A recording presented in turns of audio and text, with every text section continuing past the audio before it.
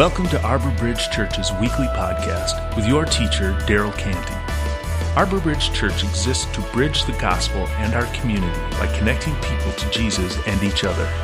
Visit us online at arborbridgechurch.com. Dear Father, I pray that you would teach us, like Johannes was singing for us, to make you our solid rock, make you our foundation, to build our life on you. And I pray that we wouldn't take that casually or as a metaphor, or we would take it seriously and make it literal, that everything about our lives is based on and around you. In Jesus' name, amen. So my daughter, Silver, inspired me to read a book called The Hiding Place by a woman named Corrie ten Boom. Corrie ten Boom's a Dutch watchmaker, and she and her sister Betsy and her father hid Jews in their house during World War II. And so they end up getting in trouble for that and get sent to a prison and concentration camp. So their most impressive work, or their most powerful work, isn't hiding Jews, which is really, really interesting. When you start reading The Hiding Place, you find out that the most powerful work that they do isn't hiding Jews. It's their love for people, including their enemies, the German soldiers. And it's the hiding the Jews is brave and courageous, but the loving of German soldiers is insanity. It is so powerful. So on one occasion, Corrie and her sister are in this room, this super cold room, all together, no clothes on. The soldiers have forced them to take their clothes off, and Corrie's beside herself having to do that. And while they're standing there, Corrie and her sister Betsy are watching a concentration camp matron beat this prisoner. And on that occasion, this conversation happened between Corrie and her sister. "Oh, that poor woman," Corrie cried. "Yes, may God forgive her," Betsy replied.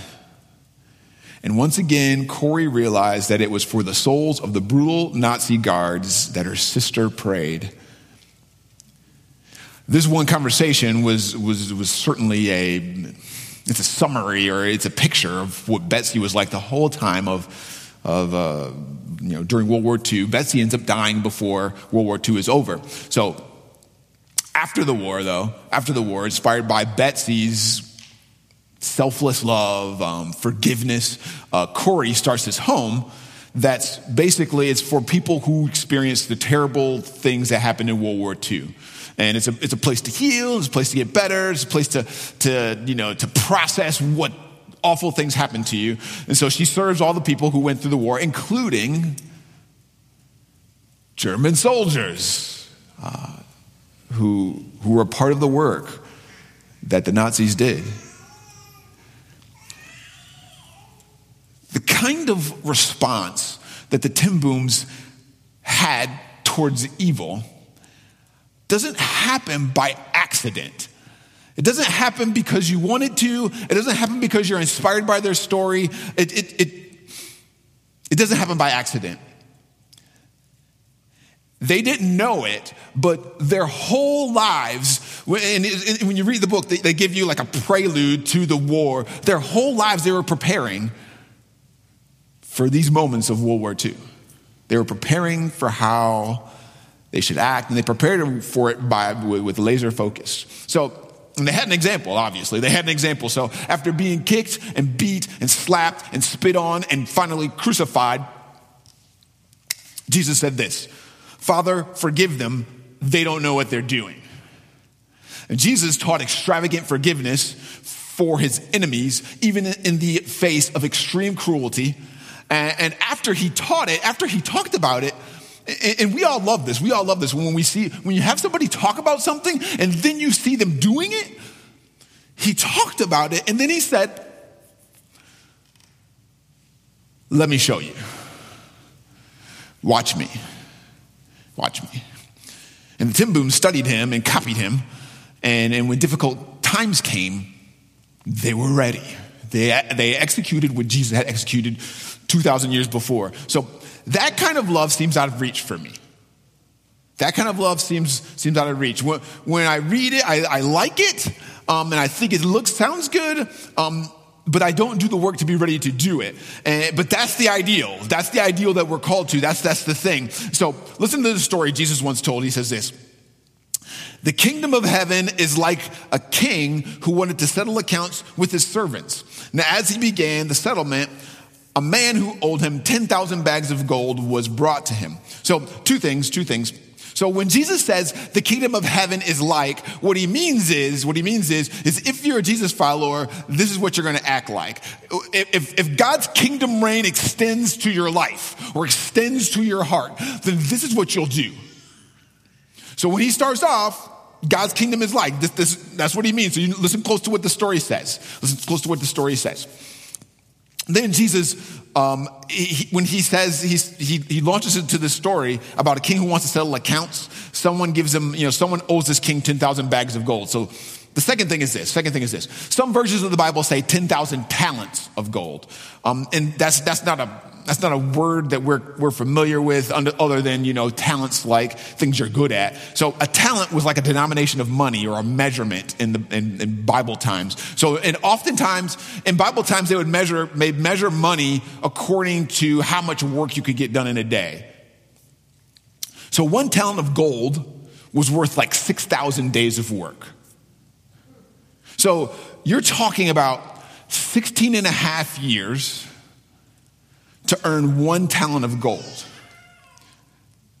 And this guy owes 10,000 talents of gold. So now you have context. And again, so when I was getting ready for that's not a context I really understood before. When Jesus says 10,000 talents of gold, his audience would have been like, the kingdom of heaven is like a king who wanted to settle accounts with his servants. And as he began the settlement, the man who owed him 10,000 bags of gold, 10,000 talents, 60 million days of work, he was brought to him. And since he was not able to pay, the master ordered that he and his wife and his children and all that he had be sold to repay the debt. At this, the servant fell on his knees before him. "Be patient with me," he begged, "and I will pay back everything." And that's the ideal, right? Ideally, if you borrow money, you pay it back. But the servant can't meet the ideal in any way. And even though he begs for patience, he says, please, and I'll pay it all back. Everybody in the room knows you can't pay that back. There's no way. You can work your whole life and you still haven't paid it back. So in the story that Jesus tells, the king forgives the debt of the servant and doesn't require him to pay it back. And immediately, in a second, all his debt's gone. Like with a decision. A decision that just happens. The king doesn't do anything. He just makes a decision in his mind, in his heart. Listen to how the servant reacts towards someone who's in debt to him. When the servant went out, he found one of his fellow servants who owed him 100 silver coins, and he grabbed him and began to choke him. "Pay back what you owe me," he demanded. So again, a couple things. The amount that the servant is owed in this part of the story is so much smaller than what's been forgiven. What the servant is owed is about 100 days of work. 100 days of work, which is not small, but it can be paid back over time. And obviously the point is that the difference between how patient Christ has been with me compared to how patient I have to be with others is astronomical. It's astronomical. So when you put this in terms of money, it looks ridiculous. It looks gross. I'm forgiven $14 million and I can't forgive you for $14. It's put in the terms of money so that We can see how petty it is, how gross it is. And clearly, this is what we do between each other. This is what we do between each other. So the difference between what you have to forgive others and what God has forgiven of you is impossibly big. It's impossibly big. So God has forgiven so much of you. How could you not forgive others when you have so much less to forgive?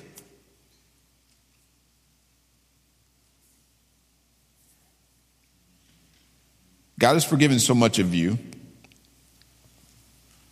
How could you not forgive others when you have so much less to forgive?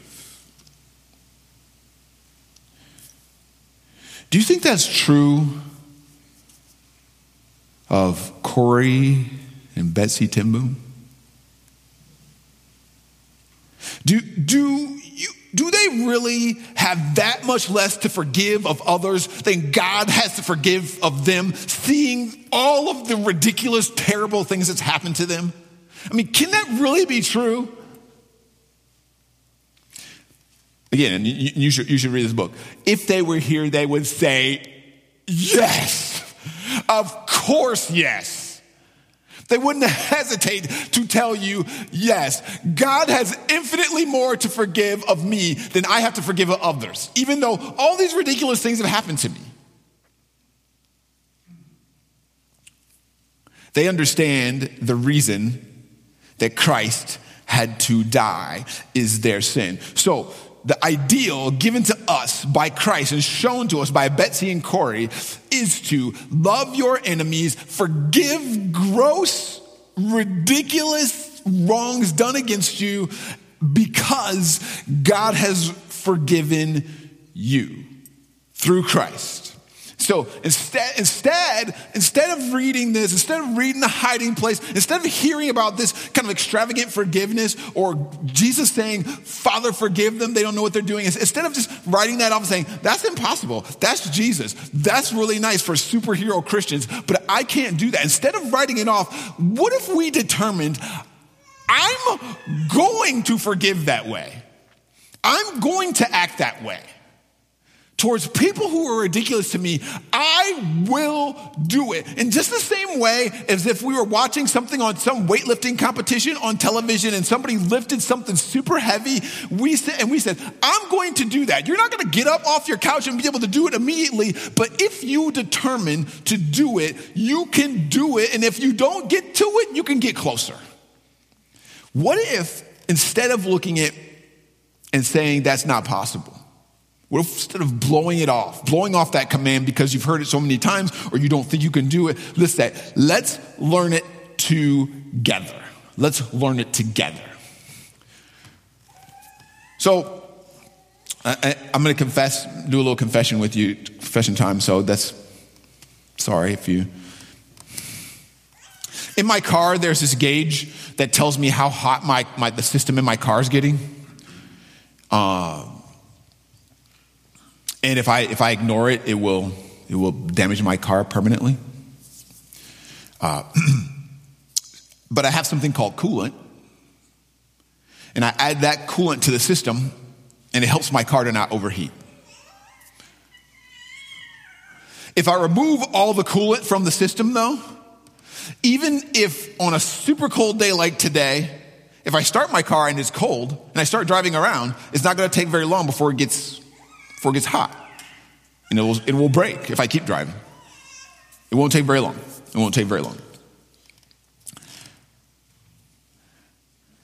As a Jesus follower, it is surprising to me how quickly my anger moves into the red zone. Very hot, very quickly. Because of how I'm treated. I'm easily baited into arguments, baited into anger.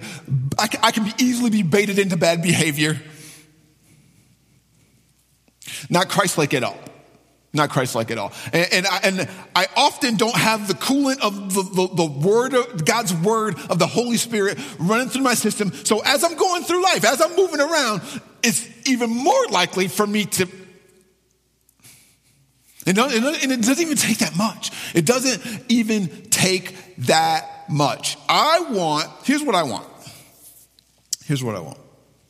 I want Christ to be able to count on me to forgive quickly, to wait patiently, to love my enemies, and to not be easily baited into bad behavior. I want to be radical as Corey and Betsy and ready to respond that generously to people who we might call our enemies. But I want to become it. I want to become it. So I shared with you guys last week, the way that we become it is practicing third place kind of love. Third place kind of love. And third place kind of love. And what I said was this. I said, Christ is in first place in your life. And what that means is when he says, love your enemies, you say, yes, sir. Yes, sir. I'm going to make that happen. And so then you put all your enemies and everybody else you love into second place. And then you move your behind down to third place, which when you're in third place and you're reminding yourself of that and you're saying, third place, embrace third place. This is where I'm at. This is where I'm supposed to be. Then you are more ready when ridiculous things happen to you to love your enemies. Christ first, others second, ourselves third. Last week, we described what that looks like. We said love is patient. And patience is this. Patience is when I'm willing to go someone else's pace instead of insisting on my own. This week, I want us to describe a few more ways that we can put this into practice, then I'll be done. So listen to this. It says, if I give all I possess to the poor and give over my body to hardship that I may boast, but do not have love, I gain nothing. Which is such a strong statement. I want to say that something about that in just a second. Love is patient. Love is kind. It does not envy. It does not boast. It is not proud. It does not dishonor others. It is not self-seeking. It is not easily angered. It keeps no record of wrong. So if I hide Jews in my house during the Holocaust, but don't have love, I gain nothing. Who thinks like that? But outside the Bible, that wouldn't even occur to us to even dare say out loud. But that is what it says. That is what it says. Love must come first. That is why it's so important that Tim Booms didn't just hide Jews, but loved Nazis and racists. Here's how. Love is kind. So here's what kindness means. So often we read this, we say love is kind, but let's be all on the same page about what it means. Here's what it means. Choosing to loan someone else your strength instead of reminding them of their weakness. So in the story that Jesus told about the king who was collecting his accounts, the king comes to a man who was basically owed him the world. He owed him the world. The servant can't pay, and the king says, take his wife, take his kids, put them in prison. And if you're a dad out there, you know there's so much shame when your family has to face consequences before your mistakes. The worst. So at this, the servant fell on his knees before him. Be patient with me, he begged, and I'll pay back everything. And the king knows that's not true. I can be patient that can't happen. And it doesn't take a mathematician to know that. The master servant took pity on him, canceled the debt, let him go. That's kindness. The king takes his financial strength and says, I'm going to leverage my financial strength for your weakness. For somebody who can't help themselves, I'm going to do that. I'm going to do that for you. Kindness is when you cover me in some way that I don't have the possibility to cover myself in. And most of the time, isn't it true that you don't need anybody to remind you of where you failed? Like, kindness is when I use my strength for you and I don't have to remind you about how bad you are. What you need often is someone who will lend you their strength without having to gloat or be angry. And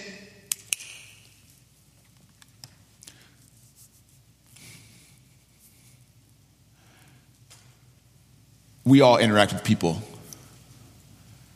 who don't deserve but need our kindness instead of us. So I'm at the grocery store. I've shared this with some of you guys before. I'm at the grocery store in the checkout line, and this is around Thanksgiving. And I'm trying to social distance. I'm trying to wear a mask. I'm trying to be cool. And the dude who's in the line ahead of me tells me I need to step back. Now, again, if you know me close, I don't like to be told what to do. I sure don't like to be told what to do by a stranger. If you want to social distance from me, then you need to take a step ahead. I mean, he said that to me, and I'm telling you, I'm like, who are you talking to?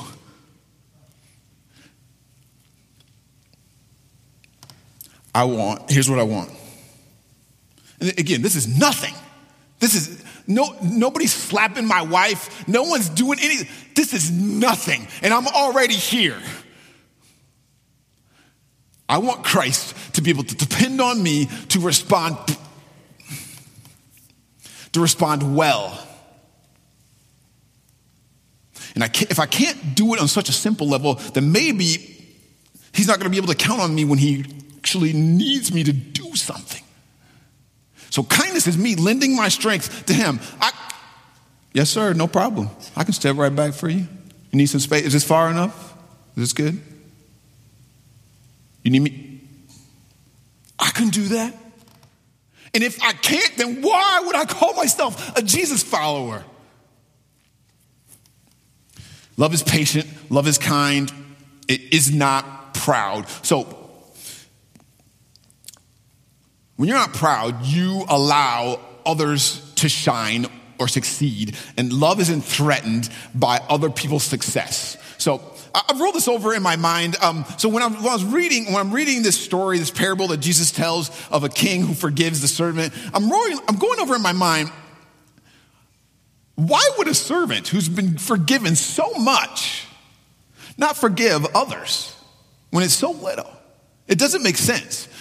In the story, Jesus told the servant is forgiven the debt, and as he's leaving the king's presence, he's walking out of the king's presence, he finds someone on the way who owes him something. So I just have been forgiven $14 million. And I find somebody who owes me $14. And I'm like choking him. It's mind-blowing. It doesn't make sense. It doesn't make sense. It's a huge win to have a debt like that forgiven. Why wouldn't he pass that win on to others? And here's why. Here's why. Here's why. If you don't feel good about yourself, then it's hard to let other people feel good about themselves, right? Maybe, and again, who knows? Maybe the servant is ashamed of the fact that he couldn't pay back what he owed. And he's dang it, if I'm ashamed, then you're going to be ashamed too. If Christ is first, if he's our all, then we are free to think of others. We are free to think of what they want and what they need. We are free to let others shine and succeed. And we know how to do this. We know how to do this.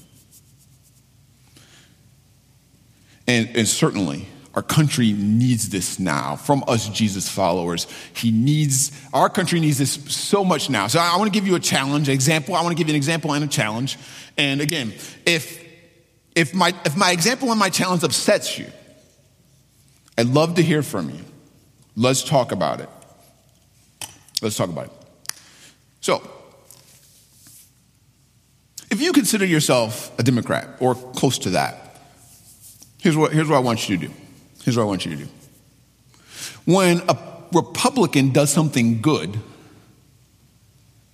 I want you to celebrate it. I want you to post about it. When a Republican does something that you say, wow, that's right, That's the thing I want you to post about. That's the thing I want you to talk about. That's the thing I want you to bring up. Because here's what love does. Love is able to celebrate when somebody else does something good. And obviously, you can flip it. If you're a Republican, if you're close to that, when a Democrat or some politician does something, some politician that you don't like does something that you do like, here's what I want you to do. That's the time I want you to do your political post. Look at what did. I love it. I'm impressed with that. That's what I want you to do, and that's what I want you to talk about, because Christians, Jesus followers, we are not proud, and we can celebrate when people who we don't like do things that we do like. And clearly, this isn't just politics. Do it in your life. That's my challenge. That's my example.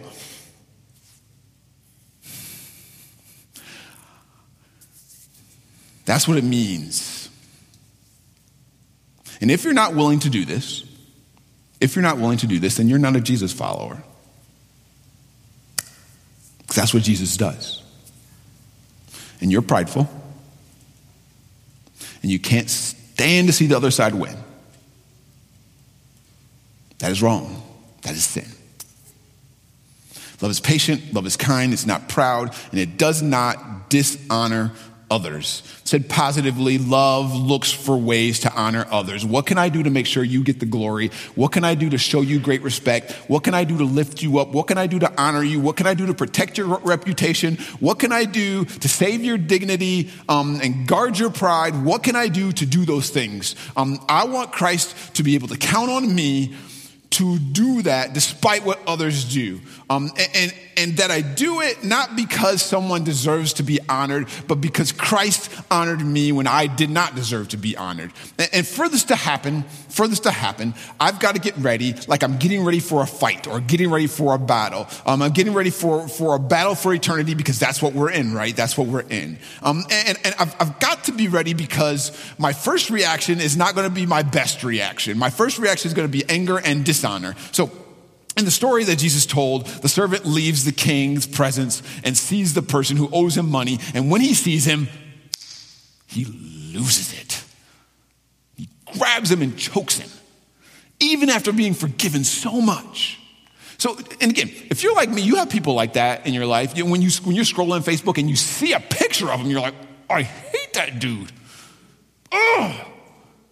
He doesn't have to do anything or say anything. You see them, you see that person, and I don't like them. You and me have to be ready, because we are in a battle for souls. So my relationship with you needs to be a submission competition. It needs to be a race to third place. I want that for us. And in order to have it, it is going to be a fight. So if I come up to you and I say, hey, listen, somebody's got my wife at the bar and they're like beating the crap out of her. Check it out. We need to go fight that dude.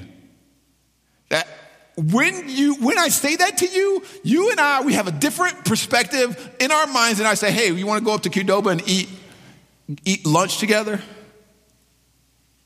Because when you're going to the bar to save my wife, you know you're going to a fight. You got to take off my glasses and set them aside, because check it out.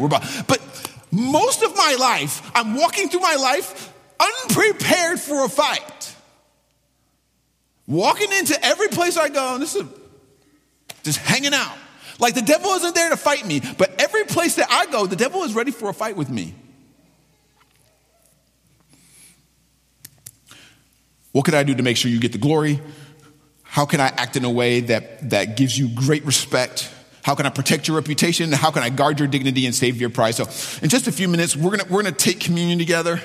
And it's just a time during our worship service where we recommit our lives to Christ and put our focus on his death, his life, his resurrection, how he acted, so that we can imitate it better. And because, like I've said already, you intend to be in third place, but you slip up to first over and over and over again. This is a time where we set ourselves back in third place and determine that we're going to stay there all this week. So I want to ask you to perfect the idea of third place right now. During this time of reflection of Christ, that you commit to preparing because the night will come. We know there will be trouble. We know the night will come. So get ready. Get ready. So when somebody says something rude to you, I don't want you to spend days and days going over how you could have responded to them. I don't want you to roll over. So what I often daydream about is how I'm going to be ready to fight people physically if they do me wrong. I want to ask you to practice not doing that anymore. Not somebody could treat you dirty and you don't spend the next 2 days complaining about how awful they are. But that you and me will begin to practice intentionally. Daydream. I want to ask you to daydream about being treated poorly and responding graciously. Then we will be ready for the night that is coming. The night is going to come. We must be ready. It will happen as we commit to practicing in our minds first what we physically want to play out. He's overcome the world. So that means so can we. So can we. Let's pray together before we take communion.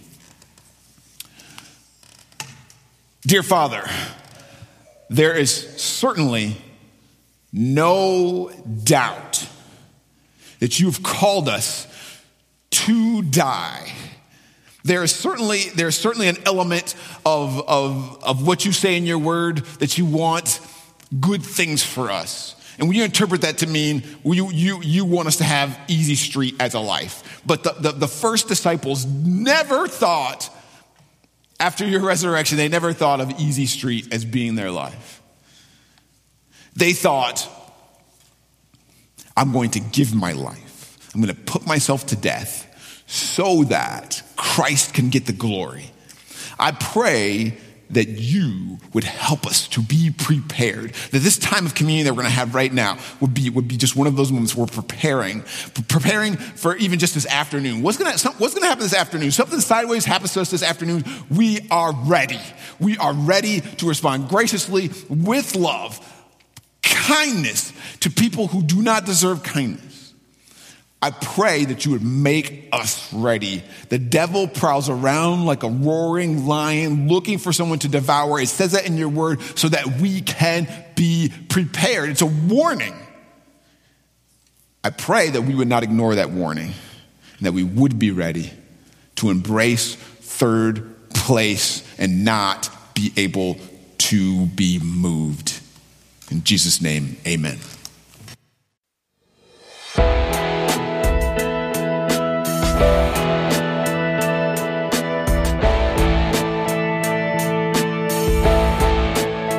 Thank you for listening.